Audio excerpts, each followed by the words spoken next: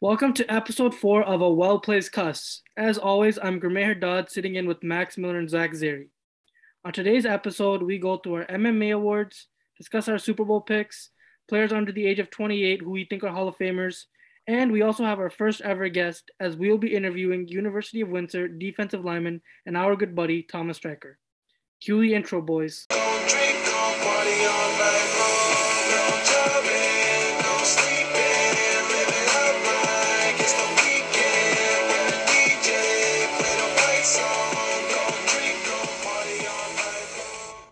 How we doing today, guys?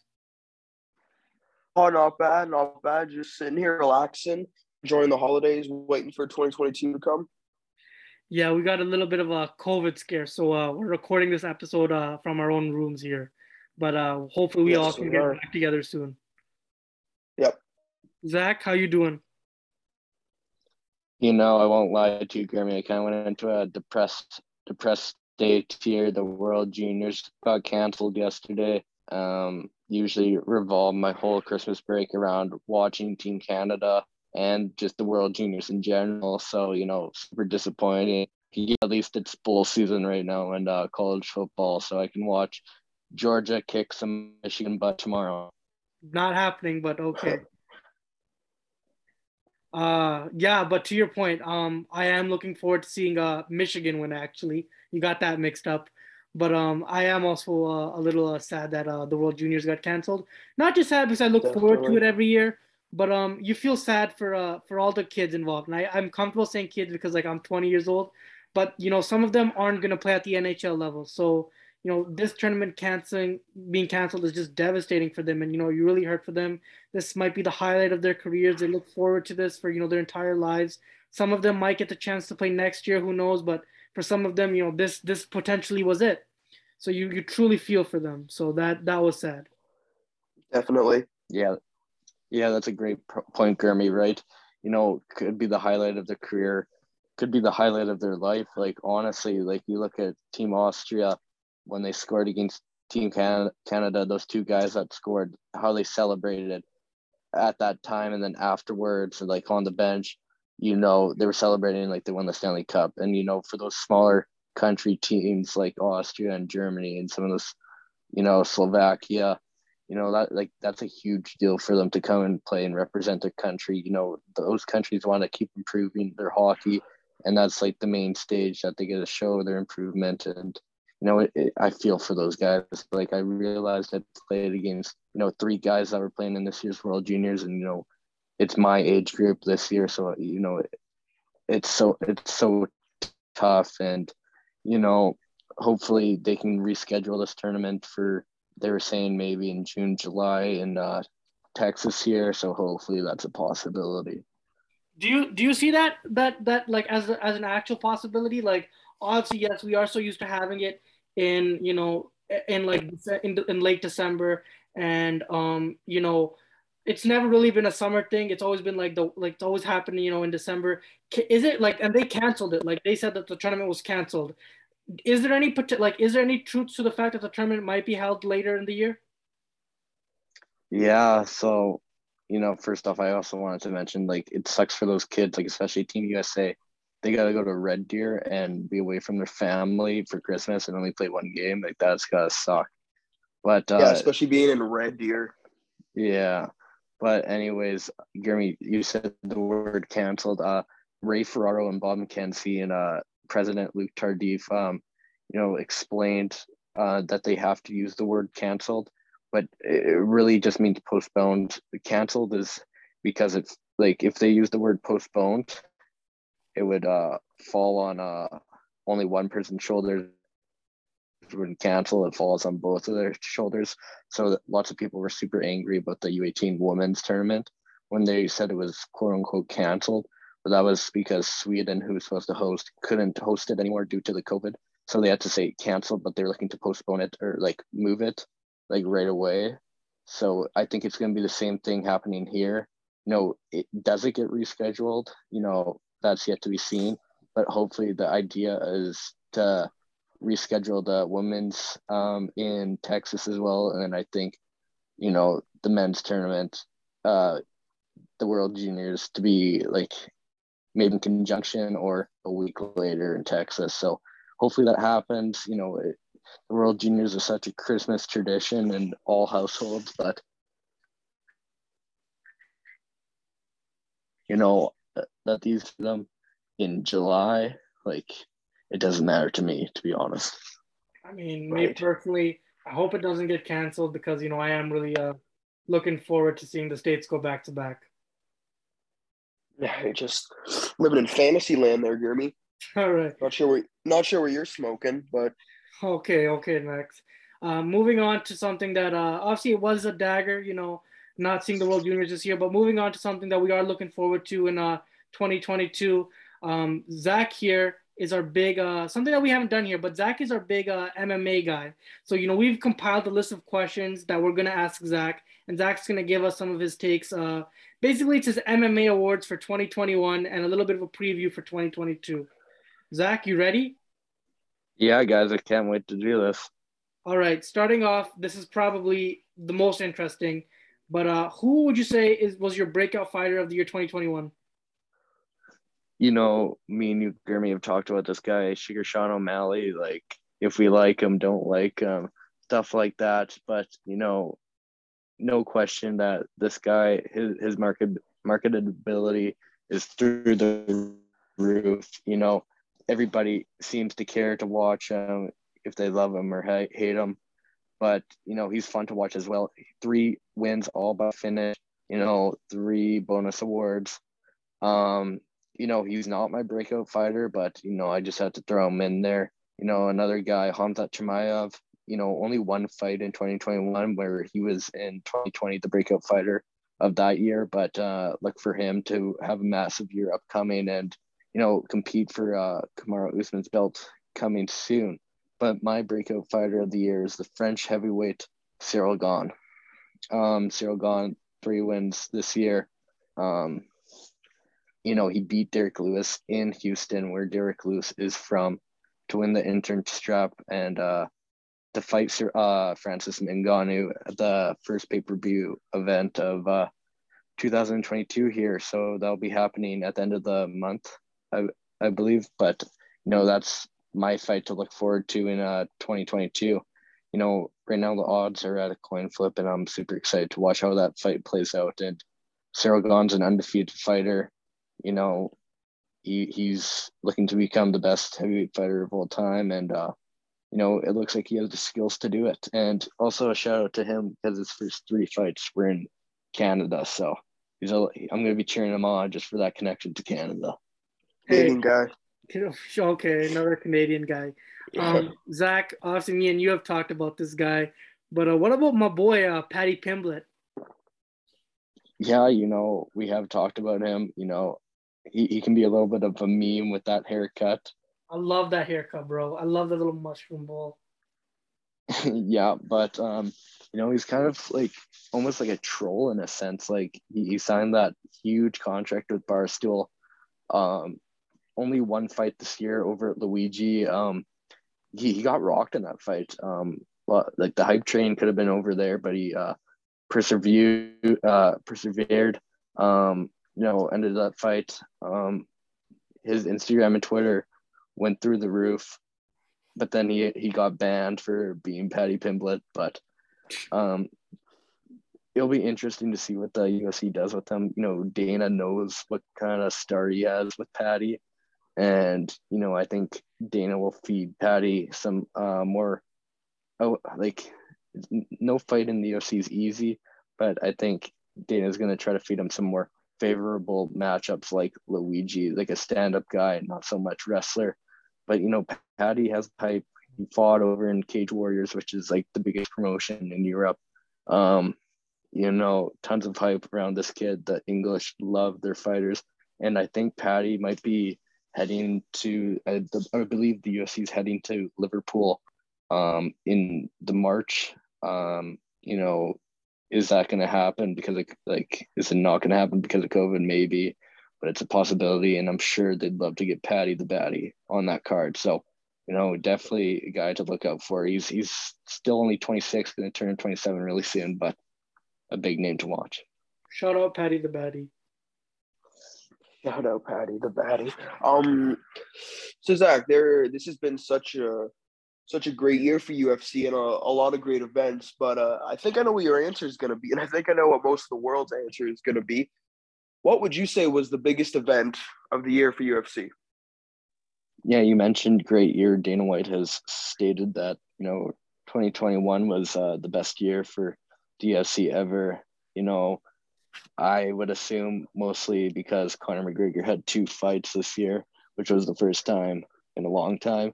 But, also just some great events. And my best event of the year was UFC 268, headlined by Kamaru Usman versus Colby Covington, one of the most heated rivalries in the past couple of years here in the UFC.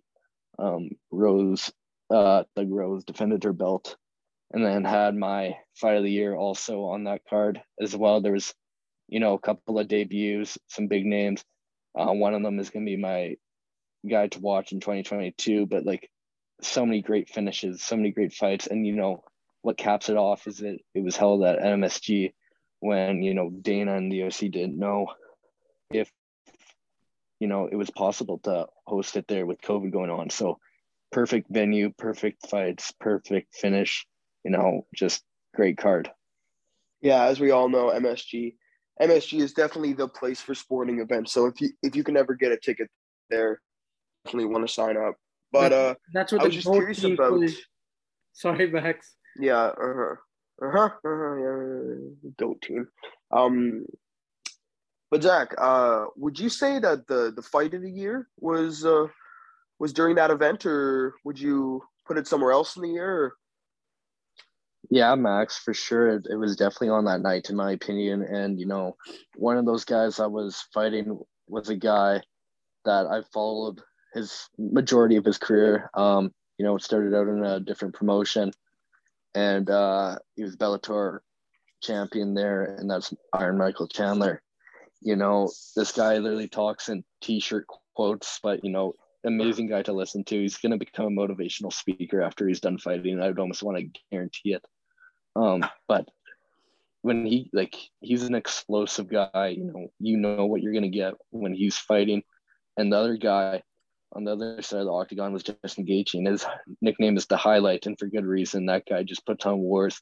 He's crazy in there. After he wins, he does a backflip. It's insanity. And so when those guys got paired up, MMA fans around the world were like salivating at the mouth for this fight, and it delivered with all the hype it had. It was crazy. Both guys were rocked. Both guys were spewing blood. If you've never watched an MMA fight, I would say go watch that one as your first one, because it had everything you wanted in a fight, and it was just insanity. Both guys showed class right after the fight. Gaethje took the W and Chandler took the L, but really there was no losers that night in Madison Square Garden. Yeah, definitely. Zach, we're mentioning all these solid dudes popping off. Well, who would you say is the female fighter of the year? The female fighter of the year, I'm going to keep on going back to UFC 268, but she defended her belt there, and that's Thug Rose Namajunas.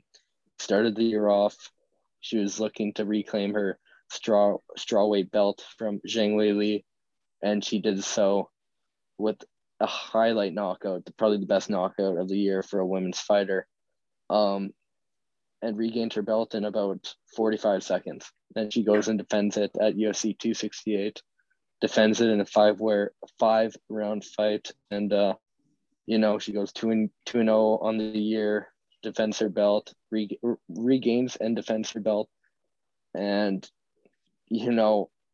just with the highlight of the year for a KO as well. So she's my female fighter of the year. But you got to give a shout out to Valentina Shevchenko. She becomes the new number 1 pound for pound women's fighter, as well as Juliana Pena, that arguably had the biggest upset in the last 5-6 years in the UFC. One of the definitely top 3 biggest upsets in the UFC's history. So she went 2-0, biggest upset ever, and got a belt out of it. So all three women deserved it, but I'm going to go with Doug Rose. Right, and building off the female fighter of the year, who would you say was the male fighter of the year? I know we mentioned some good guys, but who do you say is at the top of your list right now? I hate to sound repetitive, but we're going to go back to the UFC 268 event, and the headliner was Kamaru Usman versus Colby Covington. And Kamaru Usman, is my male fighter of the year. 3-0. People heading into this year were saying he was too boring. They didn't like him, watch him fight.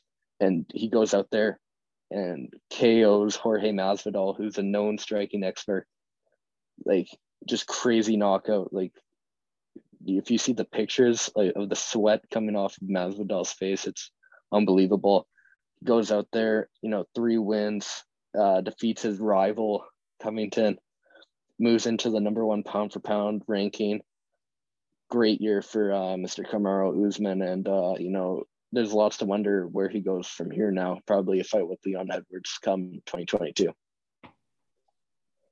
Zach, couple more. Yeah, and sorry, go ahead, Gurmy. Oh, thanks, Max. Couple more questions before we transition here. But obviously, we are hyping a lot of these guys up. Who would you say was the biggest disappointment of the year 2021 in the MMA? Oh, that's a good question, Jeremy. There's lots of guys that had some down years, had some bad years. This might be a little bit of recency bias, from me, but it might be Cody Garbrandt. Cody No Love came into the UFC as a bright young prospect at 135 pounds. He's a team alpha male product. Went out there and he defeated Dom Cruz, and for the bantamweight strap 6 years ago, I think, to this day, which is crazy. And since then he lost twice to TG Dillashaw, and his career kind of fell off. But this past year, he had some momentum. He came back, he won a fight, and then it looked like he was going to drop down a weight class and challenge for the 125 belt, but he got COVID really badly. And then he comes back this year and he loses to Rob Font at 135 pounds. And then he decides to drop down to 125 to fight Kai France and try to revive his career. And one win at 125. He's such a big name. He would have got a title shot right away. He goes in there. He looks healthy for making the extra 10-pound cut. And he gets brutally knocked out by Kai France. And, going 0-2, dropping a weight class. I think he's lost 5 out of his last 6. Who knows where Cody No Love goes? I like the guy. I like watching him fight. And, it's kind of tough to see such a fall from grace. And he's still young. I think he's only 30 years old. So, but Cody No Love Garbrandt would be my most disappointing fighter of the year. Mm-hmm. And who would you say, because there have been a lot of fighters who have, or new fighters, I should say, who have certainly shined this year. Who would you say would be the breakout fighter of the year so far this year? Do you want this year? Because I mentioned Cyril Gahn. Do you want 2022?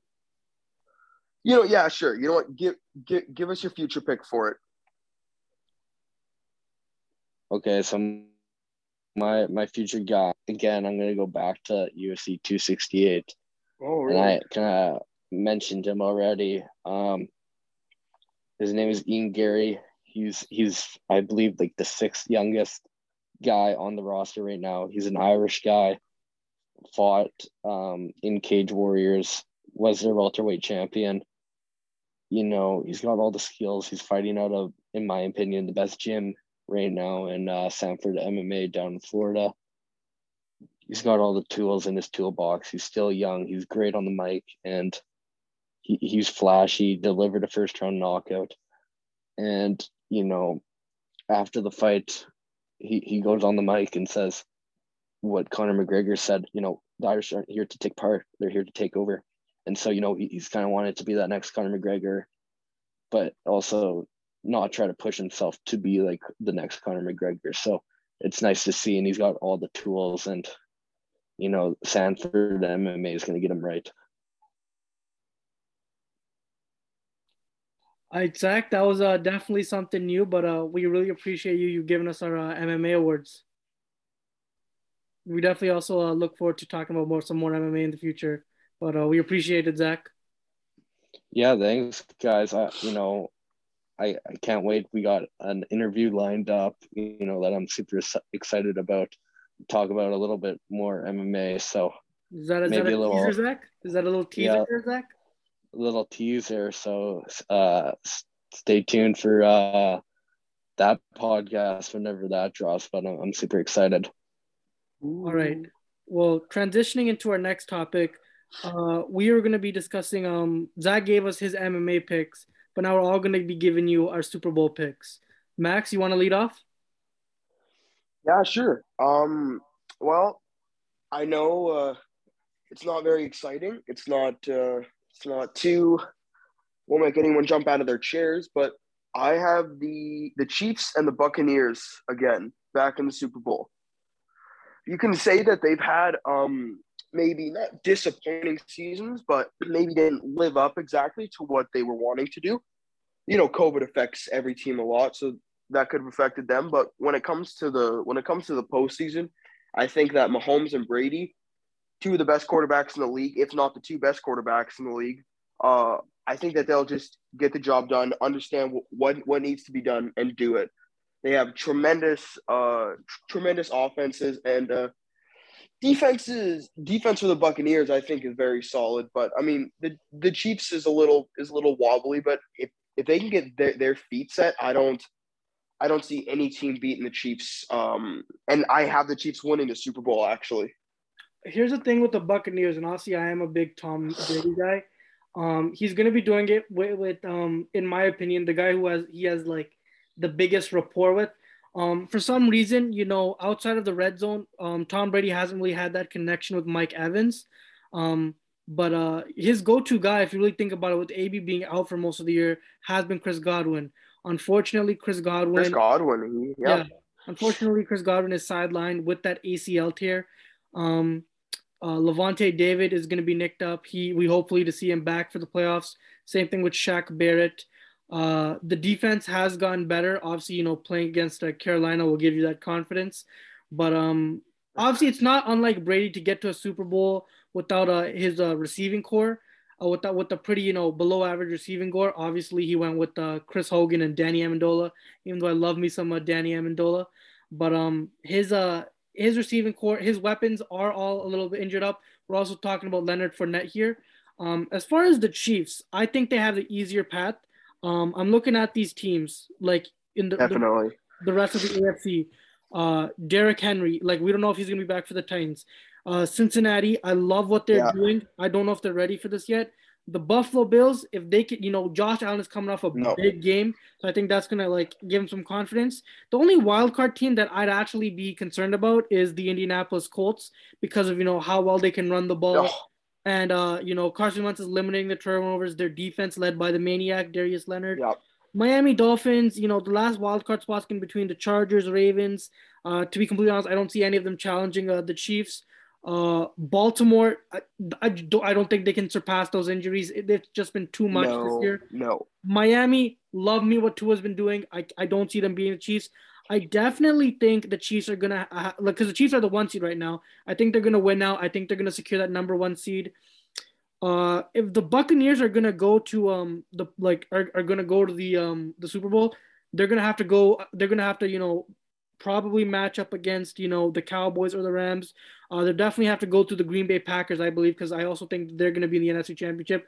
Obviously, they've done it before, but again, they're gonna do it this year without one of their best offensive weapons. So. I think I agree. I like your pick, Max. Obviously, they are the two of the best teams in the league. I do think it'll be easier for the Chiefs, though. Zach, what do you got to say about that? Yeah, Gurmy, I think you brought up some excellent points on both Chiefs and the Bucks side. But I'm gonna agree with your Chiefs pick.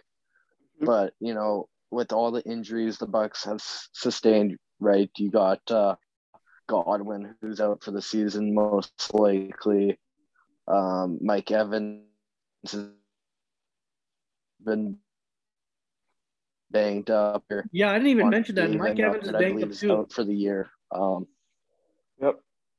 Yeah. No, Lenny's, who knows about him. So for that reason, I'm going to go with the Green Bay Packers. Hopefully they get over that hump that they can't win that championship game, NFC championship game. But, like Gurmy said, right, the Chiefs' path to getting to the Super Bowl is a lot easier in my opinion. The NFC, you got Green Bay, the Rams, the Bucks. The Cardinals have kind of fallen off a cliff here in the last couple of weeks, but who knows what they can do. They Yep. proved that they were a good team at the start of the year. Right. And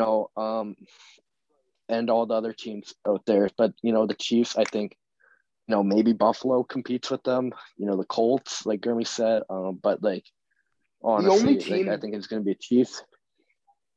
The only team that I can really see beating the Chiefs is the Colts. And the reason for that is one man and one man only, and you guys both know who I'm going to say, and that's Jonathan Taylor. The only fear Not that I Mo have Ali is the Cox? Chiefs not going to the Super Bowl. Not Mo Ali Cox? Get out of here with Mo Ali Cox. I love that name. No. Sorry. Keep going. I know, it's a sick name. But Jonathan Taylor, as we know, can run up and down any team. And again, it's so amazing what he's doing. He doesn't even have his best offensive line out there.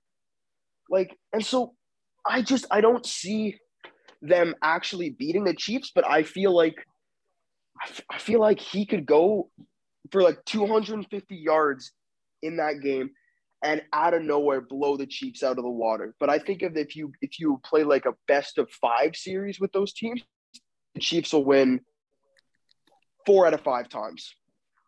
My main thing though, Go ahead, Gurmy, no worries.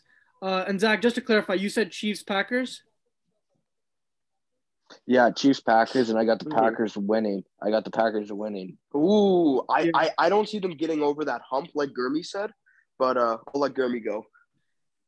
Here's my thing with the Green Bay Packers, and this might just be a little stingy, but obviously, yes, Aaron Rodgers, I think he needs to win a Super Bowl or he needs to get to the Super Bowl at least, or he is undoubtedly like he's gone. Yes. But man, do you think that NFC they're probably gonna clinch the 1 seed, but I look at Tom Brady and I hate to do this, but do you think there's just a stigma around Aaron Rodgers that he just can't win those big moments? Like he can't win, like he's not like his NFC Championship record is kind of pathetic. Like let's call it what it is. The only one where he really did win was against Caleb Haney because Jay Cutler just gave up. So, do you think that teams aren't scared to go into Lambeau and like me personally, if this is a divisional game and I was the Dallas Cowboys, I'd be scared. But an NFC Championship against Aaron Rodgers, like Zach, you're a football player. Do you think that plays into like the minds, like stigmas? I highly doubt it, to be completely honest. I think when you're at that level, it's not in anybody's mind. I think those players can block it. Maybe for a few, like, don't get me wrong, it could be a thing, but I really, I think lots of those guys could block out stigmas and just, go out. But, it could eat at people. It really can. I know. I can't see Aaron Rodgers. Like the longest time I've been into the NFL, all I've seen is Aaron Rodgers have great regular seasons, and he just can't get it done in the postseason. Like I'm sorry, and it's just from all the games that I've watched, and he's a great player, but you can't be that great if you can't get it done in the postseason. Like he needs to show people that he's an actual winner. Like people try to talk about Aaron Rodgers, try to put him in the GOAT category. You can't be put in the GOAT category with 1 championship under your belt. Just a terrible record for the NFC championship. And I don't see, and I think that Gurmy is right. I think that stigma can definitely eat at the players, and especially at Aaron Rodgers. And I think that you can try to block it out as much as you want, but I think that'll always be a lingering thought in the back of their minds. I mean, me personally, I actually do not. I'm the only one out of us that does not have the Packers going to the Super Bowl. Believe it or not, I don't even have the Buccaneers. I have the. I did not have the Packers going to the Super Bowl. You had the You Bucks. said Buccaneers. I do not have. What I meant to say is I don't have the Chiefs or the Buccaneers Ooh. or even the Packers. Ooh. I got a little bit of a spicier one here, boys. Wild card, all right. I got the Buffalo Bills. Wow. Okay. And the LA Rams. I like the Rams pick. I like the Rams pick. And I have Matthew Stafford winning his first Super Bowl with the Matt Gay field goal winning it. Wow. Well, just everyone, you heard it here first. That's Gurmy's prediction. It is on the spicier side. I won't lie, but here's why. I think the Rams have finally found their identity, even though Matt Stafford is coming off a pretty like a big of a doozer. They can run the ball. They can. I was watching their game against the Vikings. Sony Michel, man, this dude has reverted back to his Patriots form. You look at that Patriots run. You know, it wasn't even Tom Brady. It was the defense, and it was Sony Michel. And what do the Rams do? What are the Rams doing superbly? You've got that monster and Aaron Donald in the middle of the D line, and you've got a run game. You're gonna get Cam Akers back. You still have Darrell Henderson. You've got one of the best receivers in pro football in Cooper Kupp, and OBJ is there. OBJ has like turned into a solid number 2, but Matthew Stafford, man, I think while he doesn't have that playoff resume that many others do, I'm looking like I feel like this is the year. He's got a good team. And we're forgetting where's the Super Bowl this year? SoFi, home Super Bowl. So I'm definitely I definitely think it's a possibility. And as far as the Buffalo Bills, they don't really have a feature back, but they can still rush the ball either with Josh Allen or Devin Singletary, Zach Moss. They've got a pretty lethal receiving core. Isaiah McKenzie popped off for them. I don't know why I said him before Stephon Diggs and Cole Beasley and Gabe Davis, but you've got an excellent receiving core. And I think they're also just one of those teams that's not afraid of the Chiefs. This most recent game, like Josh Allen, these last couple of weeks, like, yes, he lost to the Bucks. He went toe to toe with Tom Brady. He didn't finish it out, but like he showed me a lot. This weekend against the Patriots, 4th down, put the ball in his hands. He's making a play. So I got a lot of faith in Josh Allen, and I don't think they're scared to go back to Arrowhead again. Interesting, Zach? yeah. Jeremy, you say your picks is spicy. I honestly don't think it's that spicy, maybe compared to ours. But in my AFC Championship game, I have the Chiefs versus the Bills, and then in my NFC, I got Packers versus the Rams. I like your pick. I honestly understand it. I think it can happen. How we touch on how Cam Akers is coming back, like that's crazy, so crazy for them.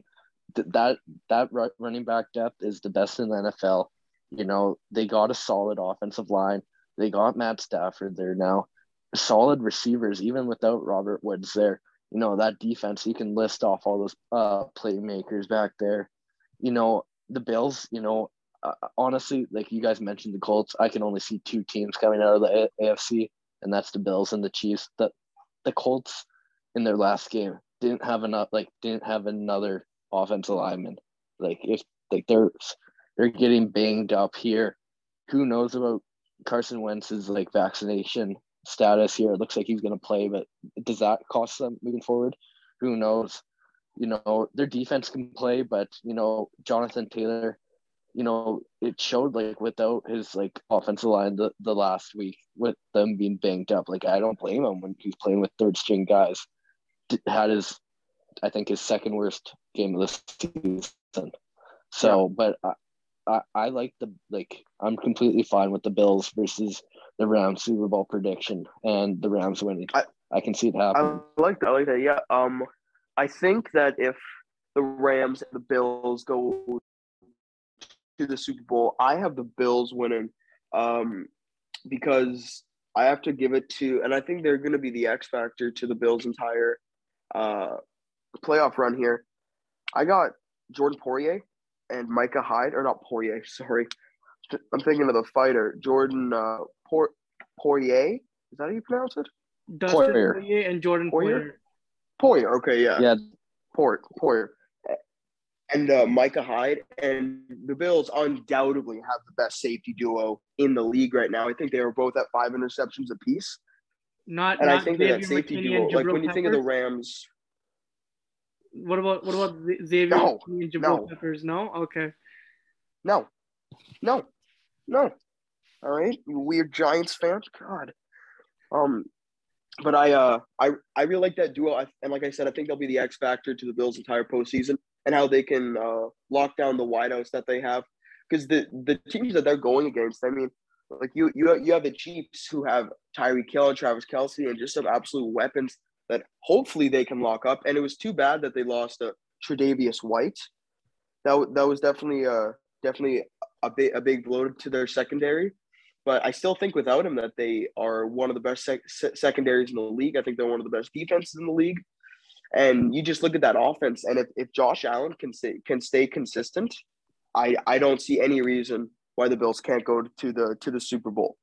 Boys, before we wrap this topic up, give me one wild card team that's a sleeper to make the Super Bowl. I want to hear wild Steelers. card. Okay, they're not in the wild card, but okay. Zach? No, actually, that's a good question.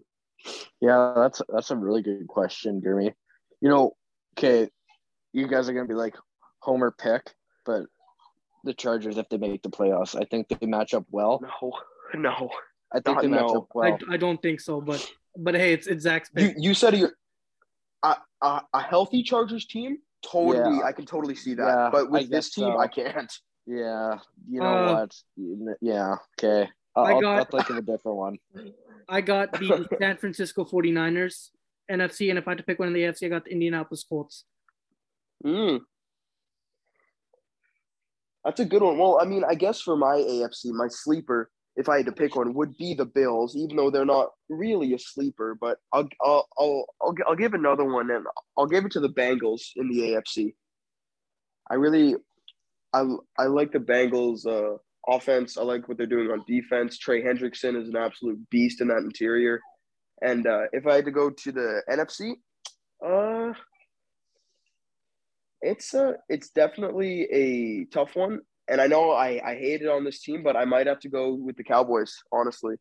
All right, guys. Now moving on to our final segment of the day.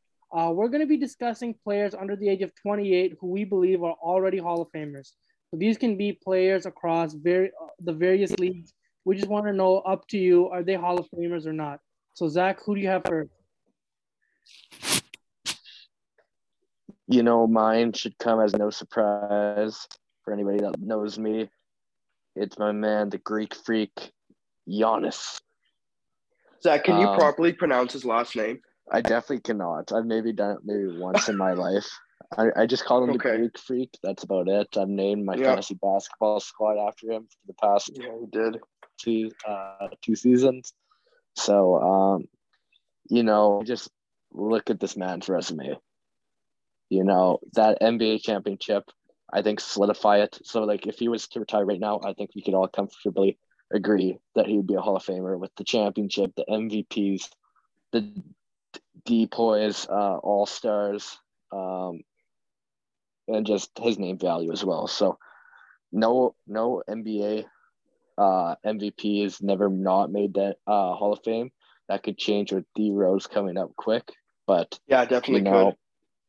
But for the time being, every one of them has made the Hall of Fame. And when you use an NBA championship and just look at his career resume, I think it would be a no-brainer that he's for sure a lock for the NBA Hall of Fame. He has so much more time ahead of him, too. So much more to do for his career and for himself. So I like that pick, Zach. And just building off of what you said, how there has never been an NBA player who has won an MVP who has never went to the Hall of Fame, I'm going to give my guy, Nikola Jokic, a little shout out here. I mean, Nikola Jokic is only 26 years old. He's still so young. He won the MVP last season. Every season that he's came into the league, he's gotten better and better. I think he's a 3-time All-Star, going to go on 4-time All-Star. He is the best center in the league right now. He's been the best center in the league for multiple years. I don't see how he couldn't go into the Hall of Fame. Even if his career ended now, you can argue about him going into the Hall of Fame. I definitely love me some Nikola Jokic, one of the better big men. And he for an NBA MVP to be drafted during a Subway commercial, that's pretty cool. I don't know if you guys remember that. He was sleeping when he got drafted too, actually. So they didn't even show his name being called. It was crazy. And that's the that's the NBA MVP. I think he's gonna finish very high in the all-time list of triple doubles. I think he's easily gonna retire as the best playmaking center of all time. I think so too. That's a good pick, Max. So you guys both went the NBA route. I have two names. Neither of them are NBA guys. Yes, we did. But two dudes. I went hockey, and surprisingly, it isn't Connor McDavid because that would just be way too easy. But for me, I have going to the Tampa Bay Lightning, Andre Vasilevsky. That's a good one. All right, let's look at this resume right here. 3-time All-Star, Vezina Trophy winner, 2-time first All-Star team participant, 2-time Stanley Cup champ, and he was the Conn Smythe winner in their most recent championship. He also holds the NHL record for most wins in a single postseason with 18. I think that was he had 18 in 2020. I believe there was some play-ins involved in that. So it's normally 16, but it was 18 with like some play-ins included. But I look at him. He's easily the best goalie in the league. There's been a bit of a precedent not to draft goalies in the first round, but he's one of those guys that is just, it was worth the wait. It took him a little while, to make his debut as a starter in this league, but it has definitely panned out. I just look at him. I'm like, the resume speaks for itself. He was the starting goalie on probably on a dynasty team. I think a big reason as to why I think they can three-peat is not really because, they've been able to replace the losses they've had this offseason. It's because they have him, in net. He should have won the Vezina last year, but, I am a big Fleury guy, so I wasn't too mad about that.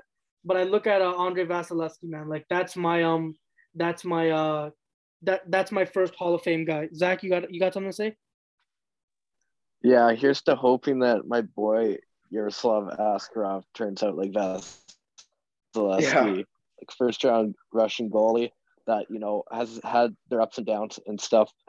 Like you said, Vasilevsky took his time coming into the league. It took him a while to get into the NHL, and when he's been here, he's been an absolute stone cold wall in net for Tampa Bay. And hopefully Askarov, can develop into Vasilevsky 2.0. That'd be huge for Nashville.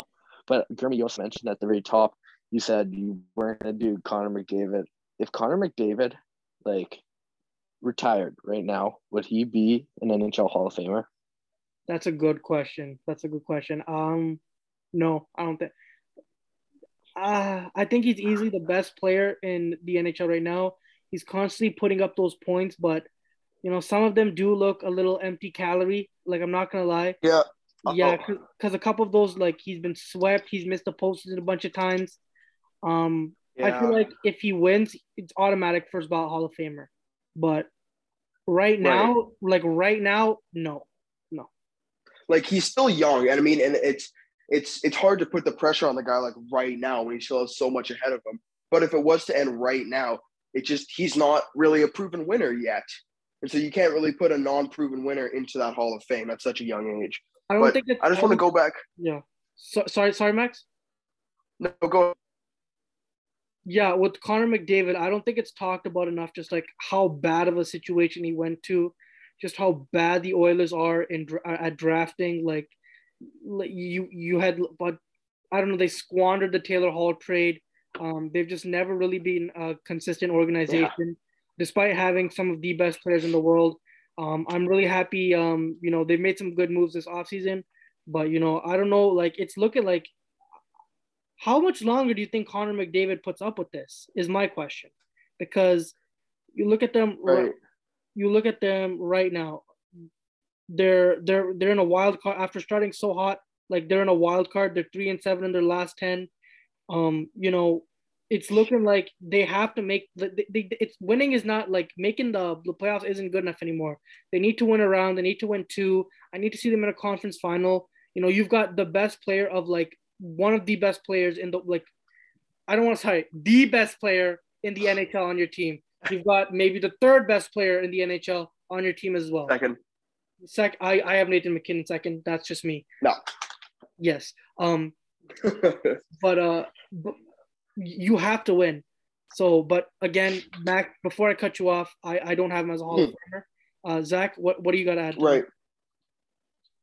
You know what? I if you were to just submit McDavid's resume right now with no name on it, there's no way he gets in, right? Like just right now, like what's his awards like? He's won, the Hart, whatnot, but no playoff wins. Am I correct in that? Right? He has no playoff. No, he won wins, one in like 2017 against the Sharks. Okay, one series win in his career. He's only 24, but if you submit that resume in with no name on it, I don't think he gets in. But if you add that Connor McDavid name, I think just the name he carries right now, right, the name value. There is name value. As much as people don't like to admit it, there is name value. So if he were to retire right now at 24, I think he gets in. Well, let's take a look at his resume, and it is impressive though. 4-time All-Star, 3-time Art Ross winner, 2-time Hart Memorial Trophy winner, 3-time Ted Lindsay Award winner, and a 4-time NHL first All-Star team winner. So, yeah, these are all impressive, but in the NHL with like the storied history, you gotta win. You gotta win. Yeah, and like Zach said, I definitely think that name value is applicable to essentially any sport you want. So I think that Zach might be right in the sense that he might get into the Hall of Fame just because his name is Connor McDavid. But I just want to ask you guys a quick question here. If you because Grimmy brought up possibly Connor leaving, what would you see as his top destination to go to other than Edmonton? You know what? Even I don't think Connor McDavid leaves. I think the Oilers are determined to put around the pieces, put the pieces around him, as I should say. You look in Buffalo, they never did put the pieces around Eichel. They never really tried to. It seemed like here, they're actually trying to build around them. Are they doing it successfully? No. Do I think they have the right general manager to lead it? Maybe. Yet to be seen. But I mean, they have the best duo in hockey, though, with Draisaitl and McDavid. Like, they absolutely need to capitalize on 2 possible future Hall of Famers. Like, if like this team needs some help around it, you can't have these 2 powerhouses surrounded. And I'm not trying to disrespect the Oilers, but compared to McDavid and Draisaitl, the rest of the team are kind of scrubs. Like, absolutely. There's no way you should have gotten swept by the Winnipeg Jets. No. There's no way you should have blown multiple third period leads to the Winnipeg Jets. The question I think Max should have asked is, how much longer does Connor put up with this? Like how long do you think he puts up with this?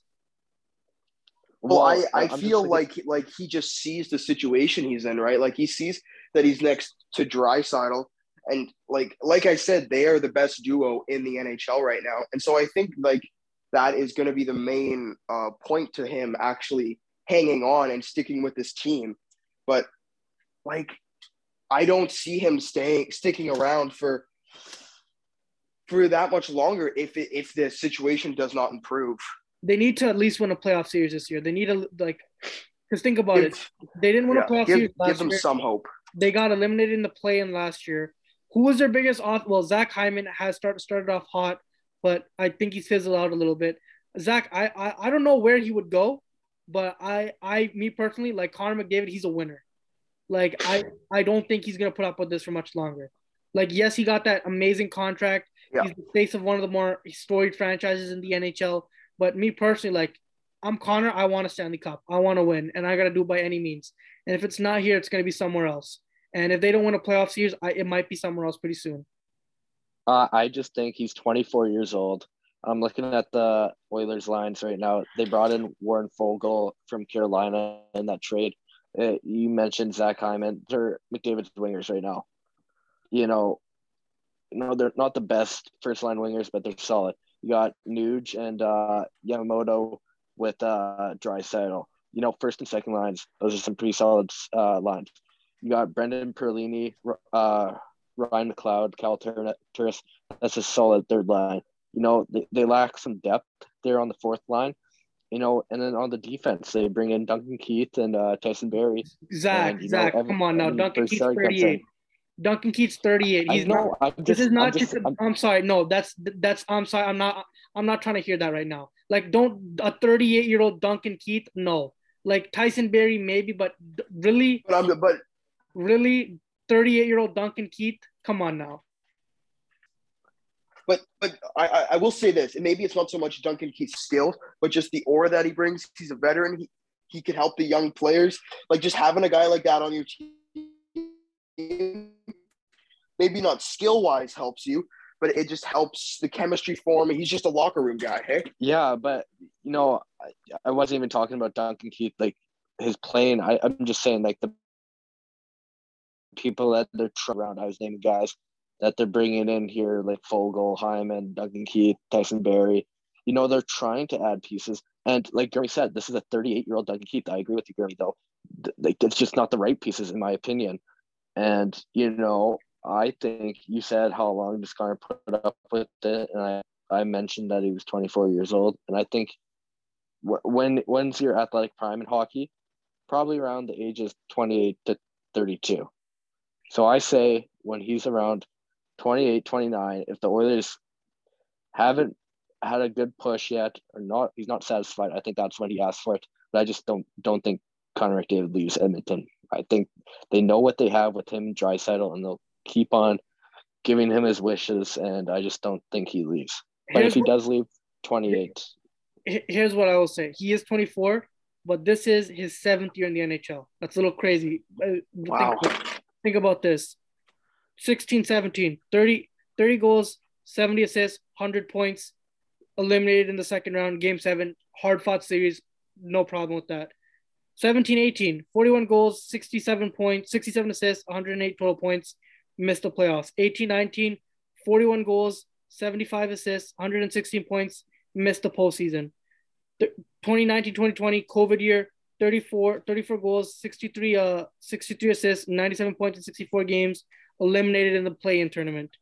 2020, 2021, 33 goals, 72 assists, 105 points, eliminated, swept in the first round. These are legitimately like historical seasons he's having that are being wasted, which is why I agree. They have to win a playoff like series or two in the next 2 years for me to be convinced he's gonna I'm gonna see him here in the long term. Because I don't, me personally, I think he wants to win, and I think sooner or later he's gonna realize with how much the Edmonton, they're in a wild card spot right now. Like they're not even a play like they're not even one of the top 3 teams in their division. So me personally, I think it's a conversation to be had. Now, I love the conversation we had, and we did get a little bit off topic, and we'll definitely revisit the Connor McDavid situation. But another guy that I had who I think is already a first ballot Hall of Famer, I think this is his 4th year in the NFL, but I have Quentin Nelson. Just reading out this resume. 3-time first team All Pro, about to be 4-time Pro Bowler. He was named to the All Rookie team. And obviously it's hard to find statistics for offensive lineman, but guys, he's only allowed 3 sacks in 4 years. No, I have to absolutely agree with you. the minute I'm not a big college football guy, but I follow Quentin Nelson through college, and the dominance that he had against anyone, it didn't matter who you were, he could dominate anyone on that field. It showed like it was undeniable talent there with Nelson. I mean, he's easily, in my opinion, the best offensive lineman in the league. Yes. I don't see anyone that could even like compare to him right now. Zach? You know, Quentin Nelson coming out of the draft, I remember reading and like listening to scouts and analysis, and they were saying Quentin Nelson is the best player in football, the best player in this draft.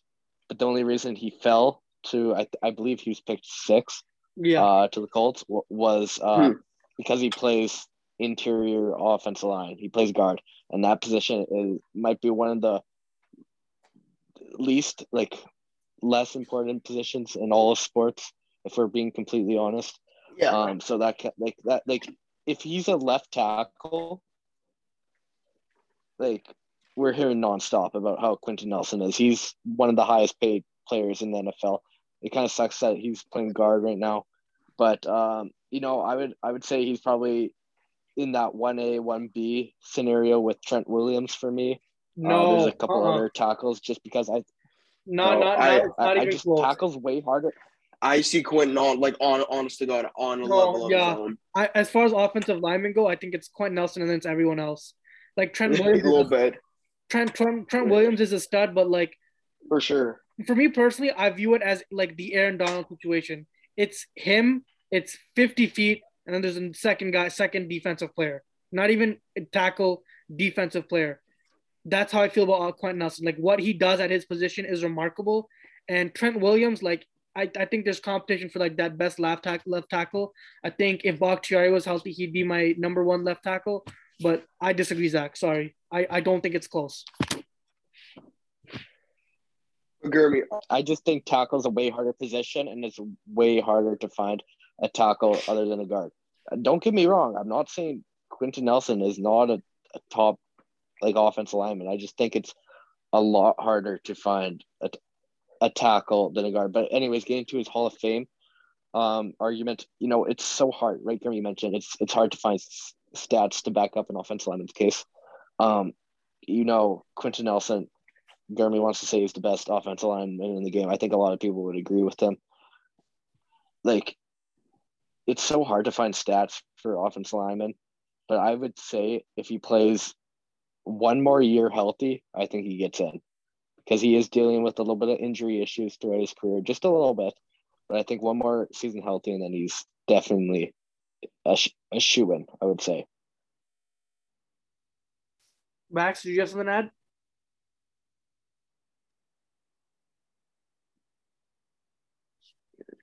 Sorry, yeah. I just wanted to say it's going to be a pretty deadly combo with Jonathan Taylor in that backfield, with Quentin Nelson blocking for him. Like Jonathan Taylor is already having a career year, and the Colts have arguably the best offensive line in the league, and they don't even have the best offensive lineman in the league. Like I see Jonathan Taylor cracking 2,000 yards. I see that Colts team being a legitimate contender for the Super Bowl with him back. Quentin Nelson is a big reason as to why Jonathan Taylor is having the year he's having. Yep. Definitely agree. I wanted to touch on it's going to get us off topic a bit, but I would say maybe the Connor McDavid equivalent in the NFL would be Patrick Mahomes. If Patrick Mahomes retired today, would he be a Hall of Famer? I feel like I have a different opinion. I would agree with you, Max. I think Patrick Mahomes, if he retired today, would be a Hall of Famer. I agree with that because he won a Super Bowl, right? Like he's been dominant for years. He won a Super Bowl. It showed that he's a winner. Like, boom, right now he was Super Bowl MVP. I got to give him the Hall of Fame. And he's been there. I think he needs to win one more. He needs to win one more. So you're not saying like what? I think this might. I would disagree. Oh, hard. Would you say the same thing about Aaron Rodgers? I was Aaron exactly Rodgers only won thinking one. the same exact thing. But they're all up there in passing yards. There's a Yeah, difference. but because they've had years on Exactly. Patrick So Mahomes, though. Patrick Mahomes, because okay, I'm gonna be completely honest with you, and this might get me in a little bit of trouble. Yes, he has the MVP, he has a Super Bowl MVP, but him in the Super Bowl, he was not very impressive. Like, I'm sorry. Like, I watched Super Bowl, I believe it was 54. Yeah, the first one. I did not think he had a groundbreaking performance. And me personally, like I know a lot of other people would agree with this. I thought Damian Williams should have been the MVP of that Super Bowl. I'm sorry. But okay, then I'll raise you. What about Super Bowl? I'm not sure which 55? Super Bowl it was, but it was the one against the Buccaneers. All right, Yeah. well, last Super Bowl, sorry. Yeah. He played amazing. That was the worst game that his receivers, including Travis Kelce, had ever played. The amount of drops that he had, his offensive line was rushing him every second. He was getting off last-second throws, underhand throws that were bombing 50 yards. Like, if you actually look at that game, Patrick Mahomes was the only reason that they were somewhat staying in it. He was not missing. He was not missing that game. He was the only reason that the Buccaneers didn't absolutely pounce on the Chiefs. Max, what are you talking about? They won 31-9. They absolutely dominated them. They didn't. That's not domination. What are you talking about? Domination? Did you watch the game? I don't think you watched the game. That was pure domination.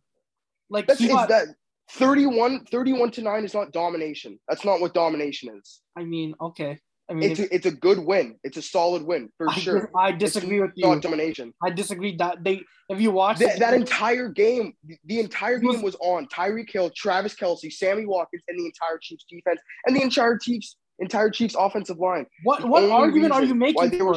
What argument are you making for? That Patrick Mahomes played good in the Super Bowl. He didn't throw it. Everyone else around him. Okay, I don't blame him for the loss, but I would not say he played well by any stretch of the means. What do you mean he didn't play well? He had some crazy highlight throws that were dropped. Like, I'm sorry, those don't count. That's not an argument you can make. He finished the game with two interceptions. Like, he did not look good. He didn't put a touchdown. They weren't on him. They were both tips. Okay, he still didn't throw for a touchdown. No. For a touchdown. No. Max, no, I'm sorry. No, I'm not good in the Super Bowl. He has been good in the Super Bowl. No, he is not. No, he is not. He has been. No, he hasn't.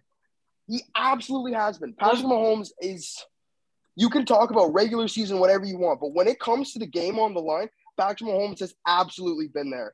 I don't know what you're – absolutely been there. I don't know what you're talking about, to be completely honest with you. No, I don't. Game on the line? I'm going to interrupt this. Okay. No. But that's – no, I'm calling BS on that.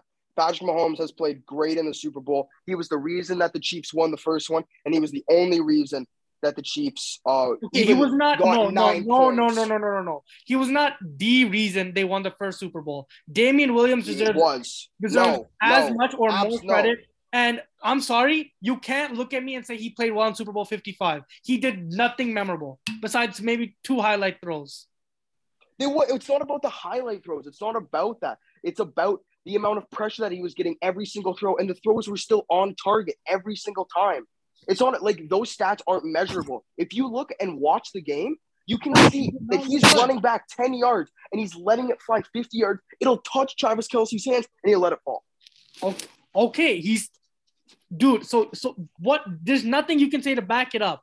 However, you know what? That'll be a topic for what do you mean? No. What do you mean? What do you mean? He did not play good, dude. He did not play well. He lost the game. He did not put up a touchdown. All you're doing is repeating yourself. You're not actually bringing any new information. So are you, Max? No, I disagree. Patrick Mahomes was the reason that they won. They had a bad defense. The offensive line in the Super Bowl that they won was good. All right, dude. Whatever you say. I disagree. Okay, that wraps up our U28 Hall of Famers. Kind of got carried away from the original topic, but to recap, Gurmy said Quentin Nelson and Andre Vasilevsky. I said Giannis, the Greek Freak, and Max said Jokic. I would say all of them. If they retired today, they would have the resume to get in. You know, but anyways, I think that wraps up episode 4. You know, kind of a interesting episode with going on Zoom. We had a couple of firsts talking about MMA and first interview, but I honestly thought, you know, I enjoyed this episode, and hopefully all you guys did too. Gurmeet, do you want to wrap up for us? Thank you so much for joining us. We now segue to our interview with the University of Windsor defensive end Thomas Stryker.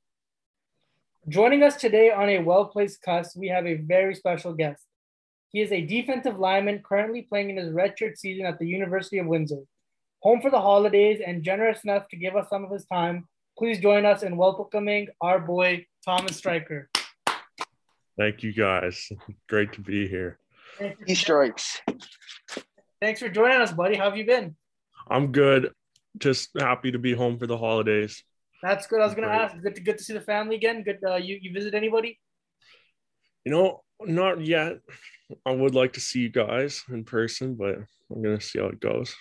Hopefully. Well, we're happy to, once again, thank you so much for joining us. Before we just get into some of the questions here, do you just want to give us like a rundown of, you know, what it's like playing at the University of Windsor and, you know, just that transition that has been from playing high school football to college ball? You know, it's definitely it's fast paced.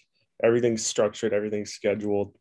I came in there not expecting like the work it was going to be, and I'm glad I'm doing it. Like, I'm feeling good, feeling like I'm part of a team. So I'm definitely glad to be at the university. Chemistry and atmosphere good at Windsor over there? I would say it's definitely like a winning culture. Like the coaches want to be there. They have like a foundation of what they need their players to do. So I'm glad to be part of that. That's good. How was the transition from moving from Saskatoon to Windsor? Like, what have you noticed have been the biggest differences just within the cities and schools? You know, they're relatively the same size. Like, there's a lot of similarities. It's just they're different cities because one's like right by the border. You got a lot of people that like go back and forth. There's a lot of pride in the city of Windsor, same as in like Saskatoon. So they're similar. Right. Yeah, I was going to ask because I'm fortunate enough to play here at home. I get to sleep in my own bed. How's that life like living on your own out in Windsor, playing a student athlete? It's different. Like, I wasn't expecting. I was pretty lonely first days out there. Like, but yeah, you get used to it. Gotta make your own bed, do your own laundry. You don't have mom there anymore. Yeah, make your own food, all that. Yeah. So just remind us again, are you on the end or are you playing in the interior on that defense? I'm playing in the interior mostly, but I feel like I could put in some work at the end, but yeah, we'll see. Well, in Saskatoon when you were in high school, you played mostly end, hey? I played end, and then in my junior season, because I didn't get a senior season, I played interior. Oh, okay. Which one do you prefer? You know, interior, honestly, you get double teams all the time as interior, so I really like playing end. You just are isolated on the edge. Yeah, that's true. Obviously, a lot of people might not know this, but me, Zach, and Thomas, you know, we were all at one point, we were all high school teammates, hey? Yes, sir. Remember that? Yeah. Remember days, Zach? Yeah, the golden days of the Evan Hardy Soul football team. It's crazy. I was the only one that wasn't recruited, but that's not a here or there. But you know, Zach, you can jump in here too. But Thomas, do you have any recruiting stories, like that you'd like to share? You know, it's crazy because I was never planning on playing football after high school. It was Zach who pushed me into it. He basically made me a highlight tape, let's say. So I randomly stumbled across the University of Windsor, submitted my tape, and the rest is history. But yeah, during recruiting, it was just like other teams that send you emails or just like a couple DMs with the University of Windsor. Like, they were so like involved in recruiting. Like, they wanted to meet you. They want to do all these things. They want to go through plays. They want to go through their playbook with you, which is not something a lot of other recruits don't get to do. So yeah, it was a different year because of COVID, but the University of Windsor definitely put in the work to make me feel like I wanted to be there. Do Got they? that special treatment. Yeah. Mm-hmm. Yeah, I just remember during COVID, like everybody knows we had so much free time on our hands, and I'd been going through the recruiting process at the start of 2020. I want to say like early January, and I was like just like watching all my highlight tapes and like all of our film and stuff like that, and I was like, damn, like because I talked with Thomas and he said he wasn't sure what he was gonna do. I was like, Thomas, you could definitely play at the next level, so. I put together his highlight tape with my free time during COVID, and I was like, told Thomas to make a Twitter, and I was like, dude, like, DM these coaches, follow these coaches, and sure enough, I think Thomas had like 3 teams talking to him, and like the next week, and look at where he is now. So it's definitely cool. What were some of those Very other? cool. That's awesome, by the way. But Thomas, what were some of those other teams? I had St. Francis Xavier in like the Maritimes. Ooh. What was the other one? I got a few messages from like Laurier. I honestly don't remember, to be honest. Like Laurier, Waterloo reached out briefly, and then like I think that's about it. It was mostly just OUA, a few OUA teams, and then in Halifax. I know, like, yeah, it was a weird like time because of COVID, but like usually, in a regular year, they'd like send someone, to come home, speak with mom and dad. They wanted to fly me out, but that just never happened. So. As a recruit, you get to go to. You have unlimited unofficial visits, but then you have 5 official visits. So that's where they send, like, you can go. They pay for your trip and food and all that, and you go to the campus and stuff.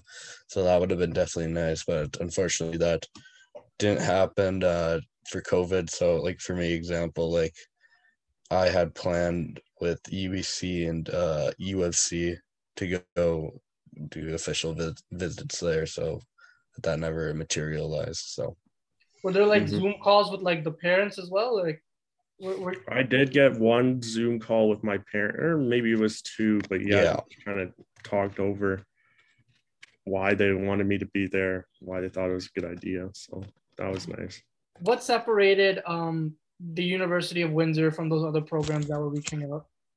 I think it was mostly like the effort they put in and saying like what they wanted. They're very honest when they came forward. I liked what they're putting forward. They have like this kind of philosophy behind their team, like love, serve, care. Oh, okay. And that was very good. Their coaches were very they wanted to make you, they want to make you into a better football player, but they want to make you into a better man.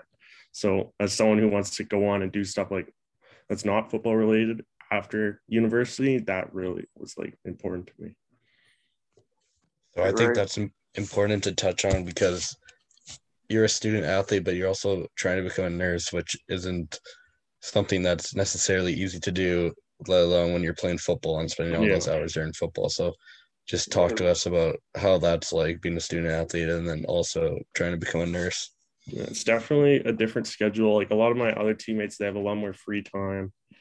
But for me, I have 2 structured things that I have to do. Like I have to do practices, and then there's also clinicals, and then lab times I have to do. So it's a lot of work, but just some time management needs to be in place for that. Just speaking of time management, because a lot of student athletes say that was one of the main issues with them while they were in school. What do you think was, when you first got to Windsor, what do you think was one thing that you really had to jump on and realize, like, oh, I'm not in Kansas anymore. I got to be able to do this myself? It was like, I think in high school, everything was pretty easy for me. I could just sit down and do something when I felt like. But when you have so many things kind of piling up, you need to have like a schedule. So like I implement like time blocking, saying like, I need this hour is dedicated to studying. This hour is practice. And then when I get back, here's free time and then back to study. But like before, I was very unorganized person, but I need to get on my organization skills. Focusing Thomas, go for it, Zach. So as a student athlete as well, I think especially during these COVID times, you had all these online classes and like that structure wasn't necessarily there because I know during high school as well, like I could wait till the very last second and just do a whole bunch of my homework. But Yeah. in university, kind of piles up on you. Did COVID affect that because like of in-person classes, or how did that work for you? Well, my online classes, like I had a few online and then a few in person. I had one where you could either be in class or online. You could watch the lecture online. So I feel like a lot of online, it was just like, it kind of allows you to be lazy and like kind of say, yeah, I'll put this off till later. But in person, it like forces you to put in the work. So I think just online, it really kind of, it affects your motivation. I think that's what a lot of people have struggled with in online. So I've just like, I hope to get back in person so I can get like for all my classes, so I can feel more motivated to do some work. Yeah, it's always good to have that just extra encouragement, because that's definitely something that I realized was when I had a 9 a.m. class, I was up and I had to get up because there was no other option. But when it's online, you can be like, oh, I'll just watch it later. I'll do it later. Sure. You have more of a grace period. Yeah. Focusing in on football here, like Zach mentioned it when we were discussing it. The biggest difference, from playing high school to the university level is obviously the competition. Everybody was the man in high school. Yeah. Now you're playing against straight up you're playing against some grown ass men over here. How is that competitive? How have you embraced that competitiveness? That physicality. Talk to me about that side of the transition. I didn't know what to expect when I came to my first practice, and it was definitely a shock, like seeing how like these O-linemen, not only are they bigger, but they're faster. They have feet, they have footwork, they can get in front of you, they have better hands, they have all these different attributes that you've never seen in high school. So it's everyone wants, like, they want to beat you, but they want you to be better too, which is what I didn't expect at all. These people are so physical, but after they beat you in the rep, they're going to tell you what to do better next time. Like they're picking you up off your feet and they want you to get better. It's crazy. Some of these guys are my brothers. I'm happy to play with them. But yeah, they want to kill you in reps sometimes. So stay on your feet. How important? Who would you say on Windsor, if you want to shout out a couple of people, who do you think have been your mentors so far this season? This guy Mitch Kutstra, he is a D end. He plays hard-nosed football. Definitely a guy I look up to. Nick Opong, one of the best O-linemen I've ever been against. He plays some tough football, but also has like amazing hands, amazing feet. So it's been definitely crazy to go against these guys, but to learn from them too. Definitely. How important has watching film been for you? Like how often do you do you prioritize watching film? In high school we never watched film, but now that was like also another shock with university football. It's the amount of time you put in, like you're doing film. So basically you would do practice from 4:30 to like 7:30, or about 4 to 7:30, and then you shower and then you're right into film once you get back to res, because we did them on Zoom. So it was about 1 to 2 hours of film after. So you'd be done doing film at 9:30, but you just keep going through film. You get to see what you're doing wrong, which is some stuff I never got in high school. So that was definitely crazy stuff to kind of visualize, because it makes you a lot better of a player. Yeah, I think like at Evan Hardy, we did film after games, like especially in my grade 10 year, right? You get that film work for games, and maybe like you do like a half of film, and then you do like a half of film of like the upcoming team. And I realized in like university, we're doing film work of practice, like 3 to 4 like go overs of one play in practice. So like that's like definitely, I think, a change. And the amount of time you got to put in to just watch yourself and actually critique yourself and be hard on yourself to improve in practice is crazy. I think you can relate. Were you a scout team guy this past season? Yes, I was definitely a scout team guy. It takes something special to keep going when you're on scout team. Yeah, for sure. You gotta grind away at those practices and just try to be the best teammate you can. Yeah, for sure.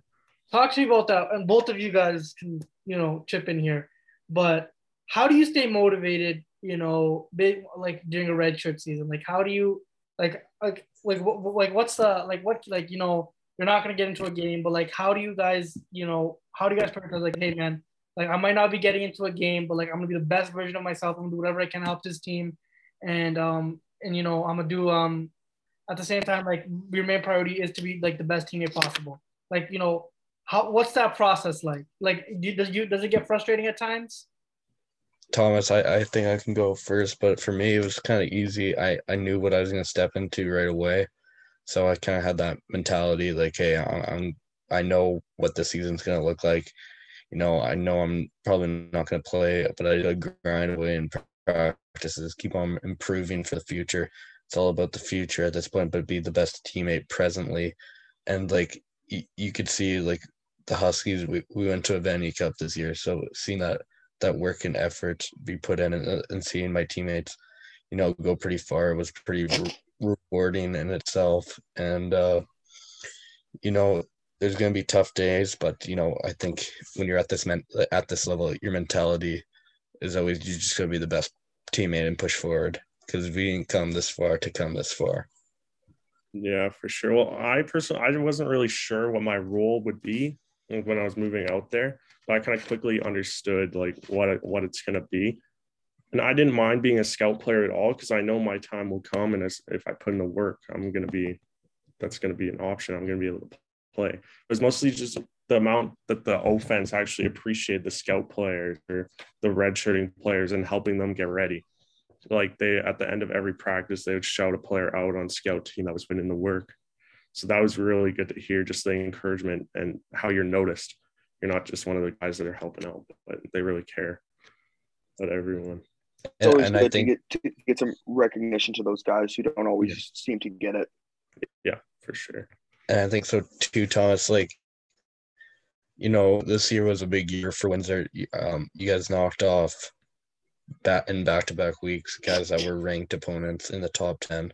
So I think, Windsor's on the up and up here. It seems like they got a coaching staff here and doing a good job recruiting. So hopefully, this work that you're putting in is going to showcase and moving forward for being a really good Windsor team here. It was crazy those weeks when we knocked off Guelph. We brushed the field. Oh my God, it was crazy. Yeah, that's gonna be you in a couple of years. We promise. You gotta fly us out to a game. We're gonna hold you to that. Talk to us about your coach, Mr. Sorelli. How's he like? Because I've spent some time with Scott Fleury here. But talk to me about your coach. And like, it's like the mentality he has. Like what has he taught you? He's a pretty new coach. He used to coach at the University of Western, but now he's moved in here. He's like definitely one of the best guys I've met. Like the amount that he cares for his players is like unreal. Like for when people were trying to get their COVID shots because we weren't allowed to be on the team basically if you didn't have both shots, he was willing to drive you himself. Or he's telling me, if you ever need anything, call me at 4 a.m. I don't care. Like that's just awesome. the amount that he cares for. That is real nice. That is awesome. Yeah. Something you don't see in a lot of people. And especially in coaches when they're in charge of 100 different student athletes. I mean, they got other shit to worry about, and so for him to take that time out of his day, it's just shows how much he cares about what he does. Yeah, I think, and I was you guys, Shannon Sharp was talking about this on his show the other day. He's basically talking about like you have a lot of like, guys in high school and guys in college, like they're motivated by this like overlooming thought of like they always have something to prove, like what is your like you're playing obviously you're playing you're on scholarship, like you're playing college football, but like what's your like what motivates you to and also we talk about you as a walk-on. Like what is your motivation, Thomas? If like Mm. I guess A lot of people are motivated by like getting to like the next level, like after this, like the pros. And that's just something that doesn't interest me. I don't know. It's just I don't see much more in football after this. It's not that I wouldn't like to do that, but it's just there's so much like else to do in life. And I feel like a football has like prepared me for that in life. So it's a different kind of motivation. It's just I want to be the best athlete that I can be within these 4 years. But I want to set myself up for the next part of my life. So just if I put in the work now as like a nursing student and an athlete, hopefully that translates into me maybe getting into medicine or doing like better things, like getting into a nurse practitioner program, stuff like that. That's what motivates me. Right. It's the things outside of football, ironically. I don't know. What is your motivation, Zach? Just be the best person I can be, like to unlock my true potential, almost in a sense, right? So football gives you so much stuff in life, and it's like try to reap all the rewards as possible. And so I think people don't realize how much it sets you up for the next parts of your life. It teaches you a lot of lessons, like especially during COVID, you could reflect on like how much football means to you. Like, right, we didn't have a senior season, so I think there's a lot of reflection going on. For sure. Another question for both of you guys. I find it really awesome that we had both of you guys on at the same time because you guys both can really relate to each other. You guys didn't have a senior season. You guys are currently both in your redshirt seasons. How much are you looking forward to getting on that field in front of the crowd? Like that must loom over your head just a little bit, hey?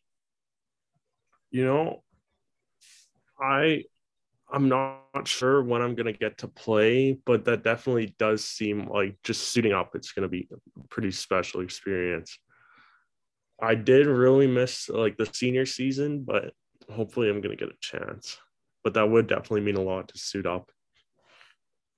Yeah, for me, like definitely missing out on that senior season. You know, Thomas can relate that I think our high school team would have had a very good team, and then our opposition, you know, maybe wouldn't have been, you know, as strong as it has been in the past. So I think we would have had a very good shot of winning cities for the first time in like 15 plus years for our high school, and maybe even provincials for the first time in 20 years. But you know, for football, for me suiting up in that exhibition game, and just like that was the first time Griffiths had fans in like a year plus, right? So seeing the buzz and the energy of Griffiths was like very cool, and I got to play, make my first tackle in CIS ball, so that was very cool. Yeah, that exhibition game we did, that was pretty cool, getting to suit up like that. Yeah, that's good. Well, we all know, Thomas, that I was a little bit of a model for you on that. Like you modeled your game after me on that defensive line. Sure. Keep telling yourself that, Gurmy. Obviously, we know Zach loves watching his football. Thomas, we see that Aaron Rodgers jersey in the background. Did you grow up a Packers fan? I did grow up a Packers fan. So who are your guys, especially on defense? I'm guessing Clay Matthews was a big guy. Clay Matthews was that guy. Greg Jennings putting his team on the back, you know. Wow. Aaron Rodgers, loved him.